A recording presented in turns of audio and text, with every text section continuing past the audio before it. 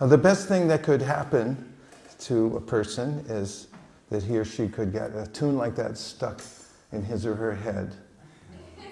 Because it's the song that we keep in our heart that either liberates us or keeps us drawn to the objects of the senses in the material world. Who would have thought that music is so important in rhythm? And it's not just any song, just like Carl Sagan once said, when walking through a library, and he pointed to a large section of the library, and he said, if you read a book a month, this is how many books you could finish in one lifetime. And then when he got to the end of the long row, he said, but it's not the books themselves, it's the kind of books that you read, not the volume of books that you read that counts. So in the process of distilling the essence of all spiritual practices, the great saints have come down to a single song that will liberate you from the material world. It's good, right? Come on.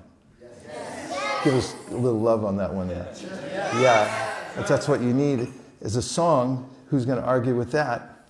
So you'd have to test out which songs do what for you. Therefore, the ancient literatures written millions of years ago called the Upanishads say, Anyarevahur sambhavad, anyarahura sambhavad, iti shushramatiranam yenastad vichichakshide. There are very high thinkers who are so wise that they've been able to contemplate the world without getting attached to it for the good of others. And they came up with a simple formula. And that is, when you listen to a transcendental song, there's a different result from listening to a material song. That's the end of the equation. Do you like it? Yes. Yeah, Occam's razor, it's simple. When something's very simple, it's usually the most perfect answer to the question. And so it comes down to this simple song of chanting Hare Krishna. It's a song from the spiritual world. And if you can hear that song, practice it, and keep it in your environment, especially in your internal environment, in your heart and your mind, then you'll notice a phenomena that Krishna mentions himself in the Bhagavad Gita. And he describes how if you continuously practice hearing spiritual sound vibration and giving it to other people, then it'll be like a plane going down the runway, going faster and faster, and then gradually it has liftoff, and it can go above the clouds and up into the sunshine. So in the Bhagavad Gita he mentions this, that if you don't stop, even in the beginning time when you may not feel that you're flying above the ground, and you're not yet, but still get up speed, and then gradually you'll lift off, and you'll be able to rise above the troublesome energies, the lower energies of the material world. So that's a good game plan for one's life. We have, we don't know how much runway we have actually, right? It's not really certain. So better to take advantage of whatever runway we have now to get a little lift off. Otherwise, we end up in the same place again and again. So tonight, before I speak too much more, I offer my respects to my spiritual master, Srila Prabhupada, and to all of you who are travelers on the spiritual path. Hare Krishna. Hare Krishna. So tonight, I'll just mention a few principles that you can take home in your pocket, which has to do with your receptivity quotient. So we are actually channels, all of us. When you get a human body, it's meant to be a channel that takes you to the fifth dimension, beyond the dualities of the material world. So if you were wondering why you were walking around the earth and why you had this body, fingers, toes, a brain, a few more items thrown in, then it's because it's actually a channel. And that channel can be opened up, and the process of spiritual practice is meant to open up that channel so you can be in direct contact with the fifth dimension, which is beyond the material world and the four dimensions that we know of here. And so there are ways in which we can make ourselves more open channels to the higher elements, to the spiritual world, and actually be able to channel it. So the first law of receptivity is called akinchana. Everyone please say akinchana. So kinchana, not akinchana, but kinchana, you said it right, I'm just breaking the word down. Kinchana means something, and when you put an A in front of a word in Sanskrit, it very often negates the meaning. So if I say kinchana means something, what does akinchana mean? Not something. So there's a great saint, a woman, who's one of the great teachers of bhakti. Her name was Queen Kunti. And she advised those who are sincere travelers on the path, in order to increase their receptivity quotient and be able to channel the spiritual world and appreciate it wherever they are, even here in Long Beach, or for instance, you could be in Rancho Cucamonga, and you could still channel from there. And so it's the principle called akinchana, and it's an attitude or a feeling or an actual coming to grips with reality. And that is that I don't have anything. So the opposite of that is to consider that I have things, I have something. When you have something to lose. That's a truism that I think came in a song once. And the idea of akinchana is reality, because whatever we may think we have right now is just on loan. And the person who's akinchana considers that whatever I see around me, including my body or my mind, everything that's been bequeathed to me as I took birth in this world, is not mine. So I don't have anything. And such a person sees the whole world and everything in it as paraphernalia to be engaged in divine service. And this feeling of akinchana, that I don't have anything, is synonymous with the Ayurvedic. Anybody here know about Ayurveda? 3 people? 4, 5, 6, 7, 8, 9, 10. It's Ayur means your span of life. It's a system through which body, mind, and spirit can be balanced in this world, so that you can actually have a healthy lifestyle and live out your natural life in this world without too much trouble. And so the process of Ayurveda talks about appetite. You can know that you're healthy when you're hungry, because when the fire of digestion is burning very strongly, then you can take in nutrients, and they'll be distributed throughout the body efficiently. Everything goes to the right place, and you'll feel healthy. Anybody here hungry?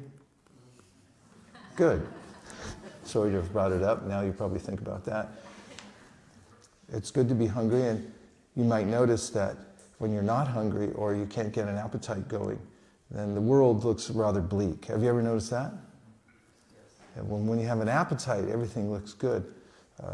And so when we are akinchana, when we have this sense that I don't have anything, there's no sense of entitlement, that things belong to me. Everything's given to me as a gift that I can use in divine service.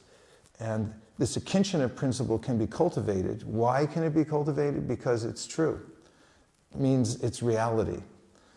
It isn't a mental adjustment, so to speak, or it isn't a mental construct. It's actually true.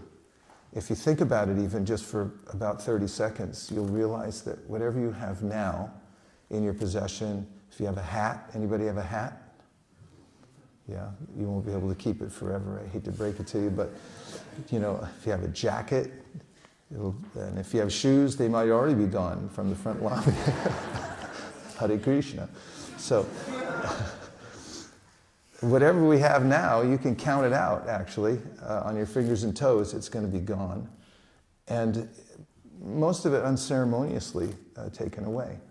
So the Kinshana principle, the person becomes aware that whatever I have, including my own body, my eyelashes, my toes, fingers, everything, this is just a gift that's been given to me for a while to use in divine service. So if you think like that, you're a Kinshana, and this mood of a Kinshana opens you up to the fifth dimension. And you can start channeling the spiritual world. You're hungry enough. So you're not holding on to things in this world in such a way that it blocks your vision of the spiritual world. Because as Krishna describes in the Bhagavad Gita, there's a syndrome that you may be familiar with. He says, Jayato vishayam pumsam sangas te shupajayate, sangat sanjayate kama, kama krodha vijayate. And here he's describing those who are not a Kinshana, and they look at the world in such a way that this is mine, that's mine, I'd like to have that, and I want to keep it and control it. And when they contemplate, this means dhyayatam, or a kind of meditation of looking at the world, and then I think I can own and control this. Then what happens is you have to own it. It becomes part of you, and then it's something you carry around always. And when it's connected, when that feeling is connected to the material energy, then it weights us down. We're carrying a whole bag full, or maybe a trailer, or maybe even have some of those extra storage lockers that you can get here in Long Beach, where you put all your extra stuff. And that keeps expanding life after life until I have such extensive connection to the material world that I feel like I'm a resident here and that I'll never leave and that I'm always connected to it. So Queen Kunti, the great saint I mentioned, said, Janmai Shvaya Shuta Shribir Edamana Madapuman Naivar Yadvidatu Vai Tomakinchana Gocharam. She said, if you get attached to thinking that you're something, that you're Kinshana, and she mentions Janma, because my birth, of where I'm born, therefore I'm very special. Janmai Shvarya Shruta. Aishvarya means I have some bling, and I think I'm really proud of it. Aishvarya Shruta, I have learning. I'm smarter than the average bear. That's from Yogi Bear. You guys don't know that. Shruta Shribir. Then their beauty. I'm attached to my good looks. Edamana Madapuman, she says all these things, this feeling that I am something, I'm entitled, I have something, that she said that blocks your ability to sincerely open your heart and channel, open your heart to the spiritual world and to Krishna, who's manifesting the spiritual world and who's also within our hearts. So that's the first principle, and I have a few more, but before I go on to them, just to see how everything's going right now, I'll just take a few reflections if you wouldn't mind. Anything that you heard so far, if there's a principle, sentence, or a concept that resonated with you, you can just reflect it back, and you'll notice how it expands the energy. Thank you. Yes? One thing that you said was that these bodies are gifts used for devotional service, but we also learned that these bodies are created from our past karma, and so I kind of have a pessimistic way of looking at things and wanting to see this more of like that this body is more of a curse, and so I was wondering if you could maybe help me transform, like actually accept that this is actually a blessing. Like, how do you reconcile that, the karma? Yeah, it is a conundrum, isn't it? It's a good question. There's dual purpose to the world. Krishna tries to cover everybody in the creation. And some people want to have a channel to the material world. So just like in my studio back in Northern California, I have an air conditioner heater. It comes from Japan. I think it's a Fujitsu. Highly recommend it. I'm not getting paid for that, by the way. Fujitsu has a little remote control, and you can hit the button and you say, I want it to be colder, and it'll get cold, and then hit it and it'll get hotter. And it's same machine, hot, cold, dual purpose. The material world's like that. It's dual purpose. So those who want to seek the blessings of the material world and try to become more ensconced in matter can have the facility to do so. So we have all the equipment that we need to do that with. And then, if you want to extricate yourself from the material entanglement, then you can do that also. And Krishna will provide the energy for either one of them, because really he's fulfilling our desires through the material nature. According to what we want, he responds accordingly and gives us that facility. So there are a lot of optimistic statements in the, for instance, Srimad Bhagavatam, the quintessential teaching on Bhakti Yoga, which describe the material body in ways that I think you really like. For instance, he says, Labvam sadulababidam bahusambhavante marushamartadam anityam apihadhira. So this verse comes from a saint who was talking about the opportunity that we have when we get the body. So he says, Labvam sadulabam, which means that the thing you've gotten now, that you've gained, is very rare. It's a great opportunity, saying, Labvam sadulabam idam bahusambhavante, and you get it, the human form especially, after many, many other kinds of births in the material world. And manusham artanam anityam apihadira. It is, you can attain your highest value through the human body, especially. And even though it's temporary, which is a neat trick. If you can take something that's temporary, it's going to melt, it's going to go away very soon, and before it does, you can transfer it into something that's everlasting and that you get everlasting benefit from. That's a neat trick, right? Everyone who thinks that's a neat trick, say Haribol. So that's how it says, you have this temporary body, you can use it in either way, you have freedom. Krishna sets up the world in such a wonderful way. Everyone has freedom to move whichever way they wish, so you can transfer it. Also, one more verse which describes the human body as a boat. Nrideham adyam sulabam sadulabam plavam sukalpam gunakarnadaram mayana kulyena nabasvataritam. So nrideham means the human body. Nrideham adyam sulabam sadulabam. Again, it says, different verse, but it's saying it's very rare that you got this. And then plavam sukalpam gunakarnadaram, it's a boat. And what do you need on a boat to cross the ocean? You need wind, sailboat. And you also need a captain, otherwise you'll sink. And if you have favorable breezes for this boat and a captain to help you show which way to go, then you can cross over the ocean of material existence. So you can have it either way. Hare Krishna. My obeisances. So, yeah, we're talking about receptivity quotient and how the human body is a channel. And when we apply certain principles, then we become more receptive to the fifth dimension. Beyond this, the dimensions in the material world, we can open that channel and we can perceive the spiritual world. It'll extend to us. And Prabhu was asking about how it seems as if we become overburdened by taking on one body after another, and then the samskars and the impressions we have in our minds then impel us to work in certain ways in this world, and it almost seems as if we're helpless. And in some ways we are. However, one at any time can come to knowledge. You need two things, knowledge and practice. Knowledge and practice, everyone say. Knowledge and practice. So if anyone says to you, my life's all messed up, what should I do? You say, you need two things. Knowledge and practice. You need knowledge and practice.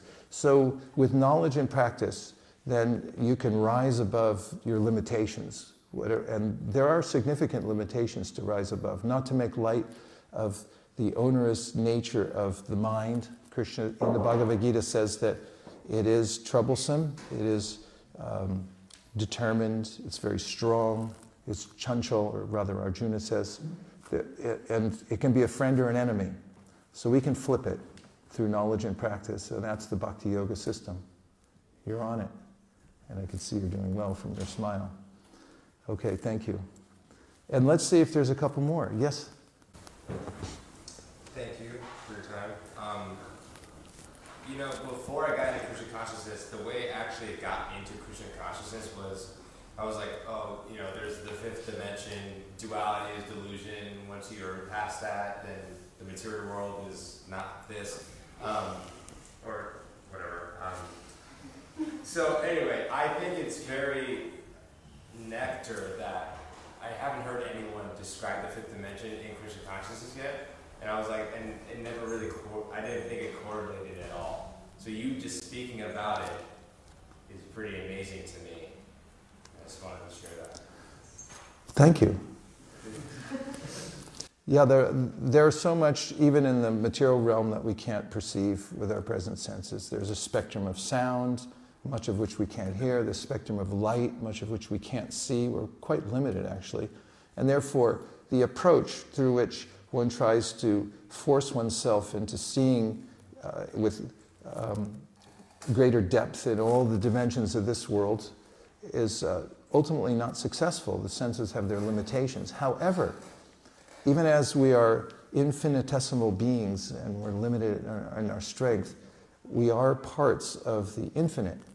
And the direction given in the Bhakti Yoga scriptures is Atashri Krishnamadi na bhavedgrayam indriye seva mukhihi jivado swayameva spuratyada, which means that there's a way that we can make ourselves receptive in such a way that the infinite will want to reveal himself to us. In fact, the infinite, Krishna, is ever willing to reveal himself to us. We just have to make ourselves receptive, and we can become aware of him. And the place it starts is the practice of Bhakti Yoga that begins with the tongue. In fact, that's what it says in the verse I just quoted. Adao means in the beginning, jihwa means the tongue, and seva means service. So you can use your tongue in service, and then the Supreme will want to reveal himself to you. Anyway, I took your appreciation and then I turned it into something else, but I appreciate your enthusiasm. I've noticed it, actually. Okay, one more, and then I'll bring the next points. Yes? I appreciated how you connected the things in our life being blockages to that channel, because it made me think how the more things we have, the more worried we get, the more preoccupied we feel, and we're not receptive to being that channel. It's like leaving a valuable in your car, always thinking about it. Sure. And of course, it's not things in and of themselves that are burdensome. It's my attachment to things. And of course, we can even be attached to things, but here's the switch that one can flip and then live amongst numerous things, or as many things as you wish, and you won't become burdened by them or entangled. Should I tell you about the switch? Yes. You want to flip it if I tell you? Yes. You're going to do it, right? Yes. Okay, so the whole world, the whole universe is paraphernalia to be used in divine service. That includes everything. And when I see it as engageable, if that's a word, in service to the divine, I figure out a way, how can I use this in service to the divine? Then it no longer becomes a burden. And I'll prove it from a verse from the Bhagavad Gita. Krishna himself says, Brahman yadaya karmani sangam tyakva karotiya lipitena sapapena padma patram ivambasa. And he gives this comparison to a lotus flower that is called Padmaja. It grows out of the mud. It grows up to the top of the pond. And even though it's in mud and in water, it's never touched by the mud or the water. It's impervious to water, actually. If you can look at lotus flowers, take a little time off from work, tell them I got to go see some lotus flowers. And you sit there and you look at them, you'll notice, well, that's really true. It's a good thing to do, too, take a field trip like that, because if Krishna gives an analogy in the Bhagavad Gita, you know it's true and you know it's going to be good. So if you go and you sit with the lotus and you just watch it, which I did in Osaka, Japan, there's a botanical garden, and they have many varieties of lotuses that bloom in the summer. And so I went there and I spent a little time with each one of them, actually. And I thought of this analogy, and I thought, yeah, the lotus lives in the water, it's never touched. Why is it never, how does it compare to us? How can we become like lotuses, where the water comes onto the leaf, but it just balls up and rolls off? It's never absorbed, it never stays long. He says, if you see the world as paraphernalia to be engaged in service, and therefore you're not claiming it for yourself. And I'll give an example of a bank teller. Bank tellers count a lot of money every day, but they never think that this is my money. Now, the moment the thought comes into a bank teller's mind, what if I just, I need a Slurpee. Do they still have those? They had them when I was a kid. Okay, so I need a Slurpee. They were $1 back then, maybe 50 cents, I don't know. Maybe they're $20 now. But I'd like to have a Slurpee. And they think, I'll take $1 off the stack. It's $1 million, and $1,000,001, I take $1 off the stack. Is that okay?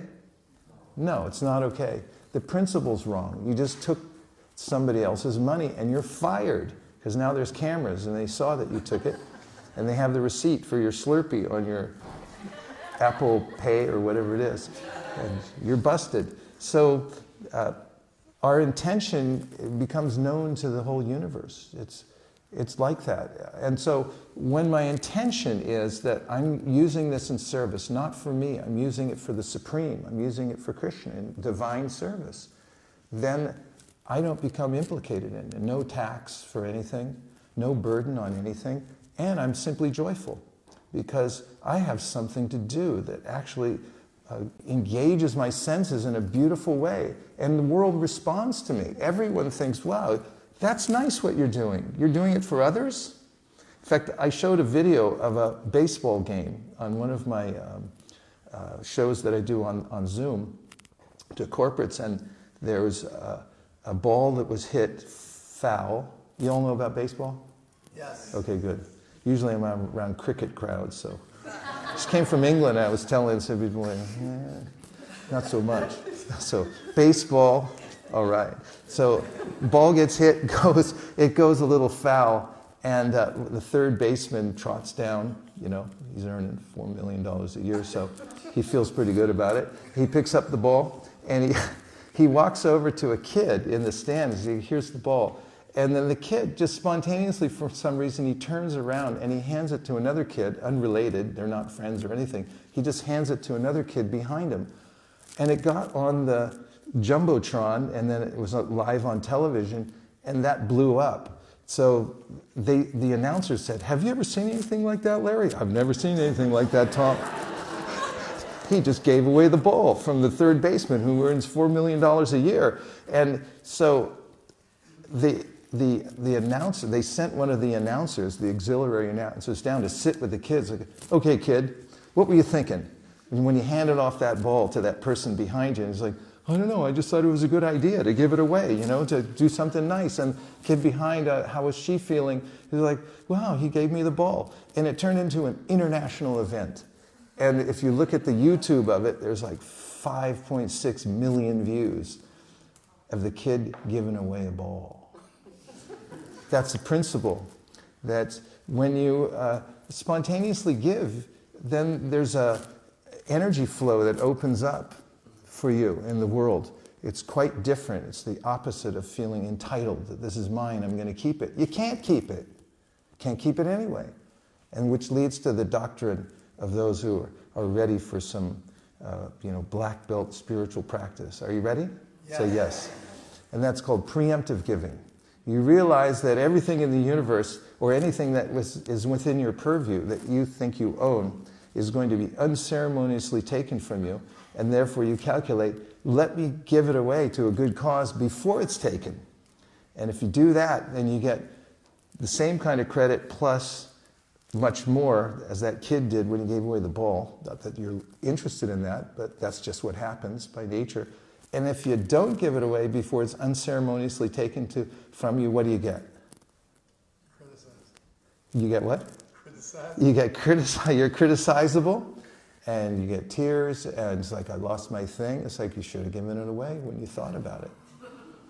And so those who live in this realm where they're seeing the world as paraphernalia to be used in this divine service to the Supreme, they're thinking all the time, how fast can I engage this in service? And they never get touched by the material world. And they may be riding around in cars, and nice cars even, or whatever maybe. They may be handling millions of dollars, but they never think for a second, this is mine. Because the second they think like that, they feel the dark energy coming back in again into their lives. This is the secret of life. It's a switch that you can flip at any time. So you ready? Yes. Okay, it's right in the back of your head. Put your hand back there. When I say 3, we'll flip it. 1, 2, 3, flip. Nothing is mine. It's all paraphernalia to be used in this service. From now on, okay? We're in, right? All of us. Okay. So I have a couple more principles I'm going to share of the receptivity quotient. The second one is the edge principle. Edge principle says that we grow when we're outside of our comfort zone. We become eligible for the truth of the universe and ourself, not in our comfort zone, but outside. This is a principle called yagya. Everyone say yagya. Yagya. So yagya, this principle means that I'm prepared to get outside my comfort zone and to make some sacrifice. And all learning takes place in that realm. When I put myself out in this spirit of service, and I think, let me do something that is not self-serving and that is not just for me. And also I take a little trouble to do it for others. And one of the great teachers of Bhakti, Shukadeva Goswami, in the Srimad Bhagavatam says that when you start going outside of your comfort zone to do service for others, then this is the highest kind of service that you can do. Tapyante lokatapena sara prayasojana parama aradanantadi purushasya kilatmana. This was uttered by a great saint named Shukadeva Goswami, and he was noting that Lord Shiva, anybody know Lord Shiva? Yes. Had gone out of his way to help others by none other than drinking an ocean of poison. And he wanted to save others by swallowing it. He kept it in his throat turned blue. He's famous for it, making a sacrifice, going outside his comfort zone, got permission from his wife. She said, go for it. He drank it, and then he became famous. And Shukadeva Goswami, seeing this, said, there's no better service than this, parama aradanam. It's the best kind of service that you can do, is when you go outside your comfort zone to give to others Krishna consciousness. And we'll find that all kinds of learning and advancement in life begins or continues when we go into this edge realm. Be in your edge. I got a couple more. You want to hear them? Yes. Okay. Next one is failure. Failure is the pillar to success. So in the practice of spiritual life, we may feel inadequate. Yes or yes? Yes. And as we move forward, we may feel that, okay, I'm the worst person at this, I'll never make any advancement, and I make so many mistakes. Missteps may not be detrimental. They may become the pillars to success. Don't be afraid to move forward, because the process of spiritual life, if we're sincere and we try to move forward, then even if we make mistakes, they'll be rectified from within, because Krishna, the Supreme, lives in our heart. He knows our intention, and even if we do something in a substandard way, He makes up for it. He helps us to move forward, and we always become stronger when we go to our edge. We move forward in the process of devotional service, and then if we make a mistake, then we'll learn from it and we'll become stronger. I'm going to keep moving forward and then take a few reflections from all of them. And the next one is the appreciation principle. which says that whatever you appreciate appreciates. And especially forbidden in the practice of spiritual life is to become envious of others. And the reason is because it's ugly. And the other reason is because when we become envious of what others have, then we block any of the absorption of the good qualities that they have. We can't take them within ourselves. Voltaire once said that when you appreciate the good qualities in others, they become yours. You actually imbibe them. Imbibe is a word that we should to drink. You actually drink it. So when you see somebody that's better than you and has qualities better than you, then how should you feel? Well, I feel really bad. I wish that person would fall from his bicycle and not be able to ride anymore. No, if we feel appreciative, if we can learn this principles of appreciation, in fact, it's such a strong principle. I recommend next time that you're on an international flight and they hand you a disembarkation card, and you look on it and there's a little box there that says occupation. Have you ever had that? Does anybody else have trouble with that? I always sit there for about an hour thinking, like, what do I do? What should I put? So I recommend put appreciator, because if that's your occupation, you're going to take in all the spiritual truths of the universe, all the good qualities of other people, and you're also going to be very welcome in the country. You go up there and they say, like, okay, what's your occupation? You're an appreciator? Like, what do you do? It's like, well, I'm appreciating how you're conducting your business right now. I'm like, all right, you go ahead. You just go right in and enjoy the country. Actually, by nature, we're appreciators, because the Supreme, Eko Bahu Sham, expands himself into unlimited entities. Why? So he can be appreciated by them. What's the good of being the Supreme if there aren't those who can appreciate you?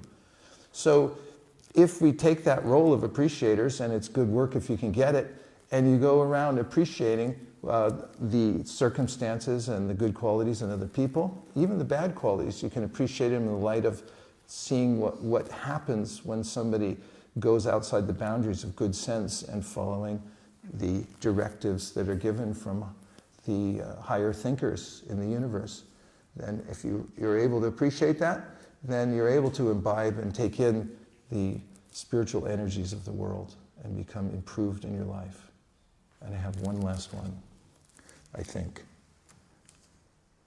And that is the integrity principle. I was thinking about it over this pandemic, which seems to be going on and on. I have plenty more time to think. About what is real strength and wealth in life, and I considered that integrity puts me in resonance with the spiritual energy. And the way I think about it is, am I the same behind closed doors as I am when I'm in front of others? If I'm true to myself and I hold integrity as the most important, and I practice being truthful as much as possible, I'll start to notice that I resonate with the voice within my heart, which is giving me good direction, and it happens to be Krishna, the Supreme Personality of Godhead, who's in the heart of everyone, and helps to direct me because I'm not trying to cheat anybody else, and I'm not trying to cheat myself. Did anybody ever tell you that? If you cheat on a test, they say, oh, you're just cheating yourself. And so integrity means that I try to be sincerely vulnerable and present myself the way I am. And this is something Krishna mentions in the Srimad Bhagavatam when he says, Swe Swe Adhikariya Nishta Saguna Parikirtita.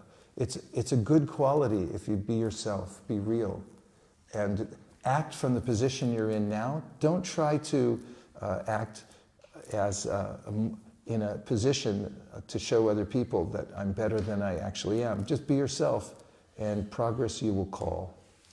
That was a whirlwind summary of the other principles, but I'd like to see if they caught on anybody and you want to reflect anything back. Yes? Hi. So I'm from China, and I want to share something, which is in China we have these doctrines like the Dao De Jing or Tao Te Ching, and the doctrine of the and just hearing you talk, it just continuously surprises me how there's like you and these books are saying the exact same thing, even though it comes from different texts. And they like, for example, the integrity thing that you just said. This morning I was hearing a Chinese scholar, talk about how you have to be true to both yourself and everyone around you, and he really emphasized, especially when you're alone and especially in your thoughts. And I wanted to share this because you were talking about how like these things are just true, and I think this kind of speaks to that because these books are like 5,000 years old, like 2,000 years old, and all of these different ancient wise people from these different cultures all kind of came to the same conclusion about these like basic tenets and principles of life that we should follow no matter what era we live in. So I thought that was really beautiful. Really well said. Thank you. That was beautiful. Thank you.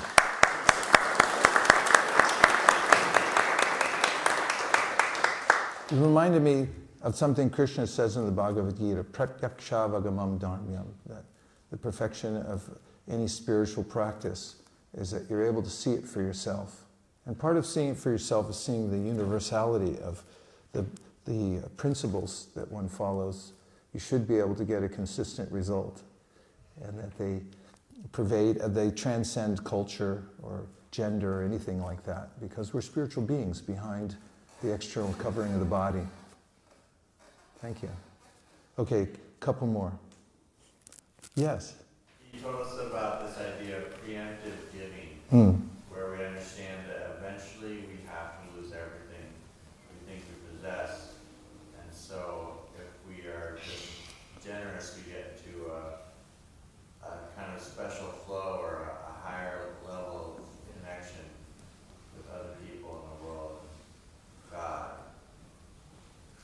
Yes. And if I tell you an inside story about how I came to that conclusion one day, would you want to hear it? Yes. Okay. So one day I went to India, to Govardhan Hill, as a place for the last 19 years that I would stay during October, November for about 6 weeks.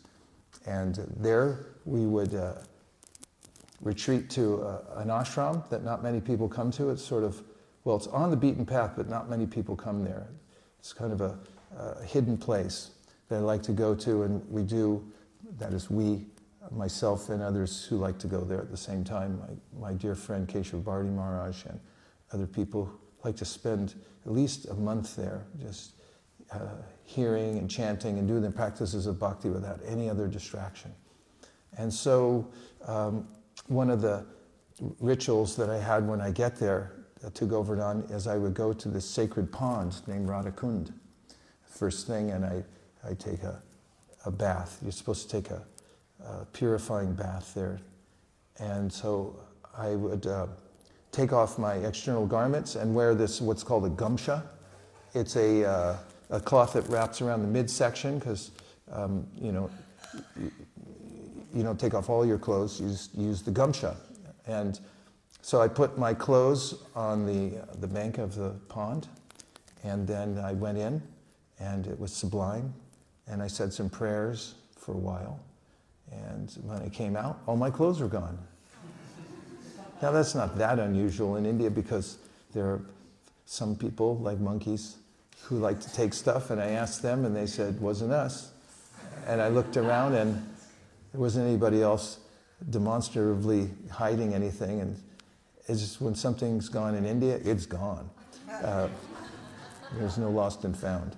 So I realized that my pad of paper where I keep my ideas, my pen was gone, my whatever money I had was gone out of my pockets, what to speak of the cloth. And I had walked there, so now I had about another hour and a half to walk back to the ashram in a gamsha. And so as I walked, I pretended that I was like a holy man, a sadhu. It's like, yeah, I meant to do this. This is how I roll. And when I got back to the ashram, thinking about how all my stuff had just been, unceremoniously taken away from me. Now, normally when I go to this ashram, at the end of my stay, I give a donation to the ashram. They're so kind to to keep us there, let us stay there and feed us and everything like that. So I give a donation at the end. This time I gave it at the beginning. As soon as I walked in the door, I went to the temple president there and I said, here, I'd like to give a donation. He said, you just got here? I said, yeah. It wasn't all my money gone, just enough to give me that stark realization that at any minute it can go. So I had it in my mind that whatever I have, it can go at any minute. Now, I'm giving it now because now I get the credit for it. If I wait till it's unceremoniously taken, then all I get is tears and remorse. So preemptive giving is something that we can ease into, and we find that it's actually a lifestyle. And then it becomes our whole lifestyle. Okay, one more. Oh yes, 1, 2. I was appreciating the point you made about appreciation and how the Supreme expands himself so that he can be appreciated. I feel like as individuals, we also seek appreciation from others, yet our first inclination is to criticize others. So I was just thinking that's another cool back of the head switch we could flip, right? Yes, yeah, it's a good point. And people don't mind it, as it turns out, if you appreciate them. They really don't mind it. And in fact, I teach a little seminar on how to go out into public and meet perfect strangers and make friends with them within a few seconds, and then introduce them to the books like the Bhagavad Gita and so forth. And one of the techniques is, it's not really a technique, it's a way to come to a clear vision of reality, is I ask all the participants in the seminar that imagine that every person has a sign around their neck that says, "Make me feel special." Can you do that for a second? Close your eyes. Now meditate that everyone in this room has a sign around his or her neck saying, "Make me feel special." Have you got it? I'm not convinced. Have you got it? Yes. Okay, open your eyes. Turn to somebody next to you and make them feel special. Go. Come on. Everybody, turn to somebody, make them feel special. You're really good. I like the way you're moving the camera around. All right, that's it. Stop. No more. Stop it, everybody.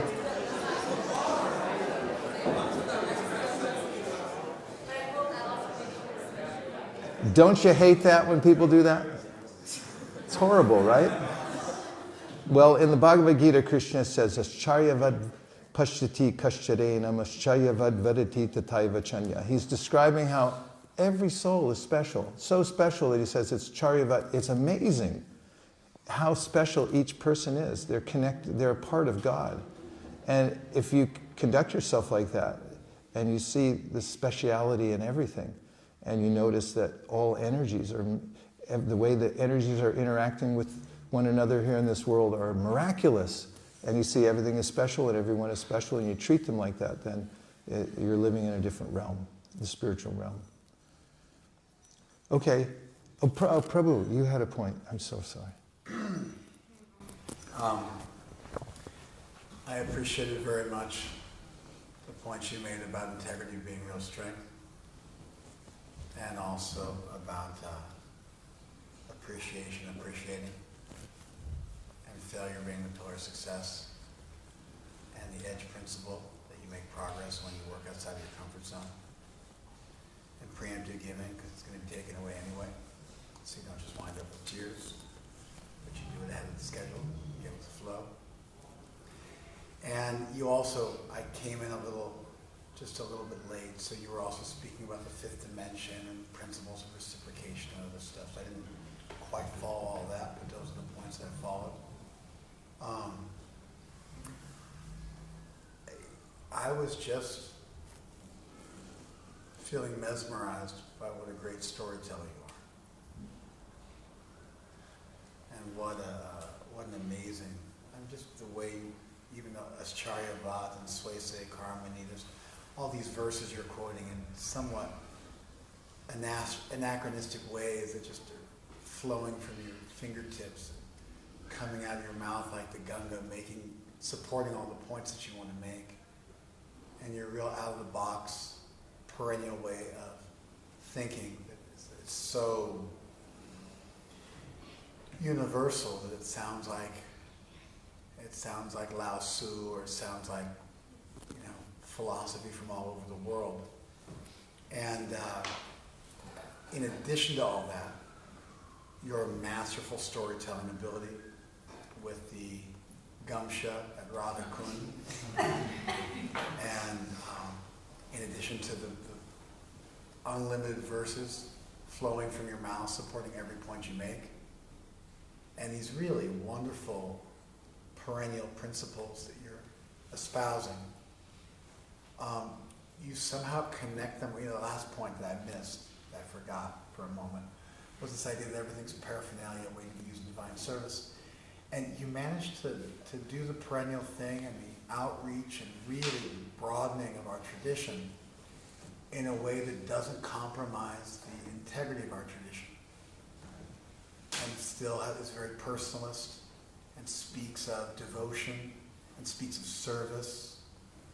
And so there's a broadening without a dilution in your presentation, where I feel very strongly that you're still staying true to our tradition and these special things about it. And it takes us beyond like a manifestation idea, which would then, and an abundance mentality, which then leads to enjoyment. And it even takes us above some sort of generic detachment, which maybe leads to a little bit of peace. And you get all that, and then you've also got intense love for the Supreme, and living a life of service at every moment. And all these practical tips, like the people have a sign around their neck that says, "Make me feel special." Just really, you're like a past master of all subjects, and I feel really inspired to be in your presence. Thank you.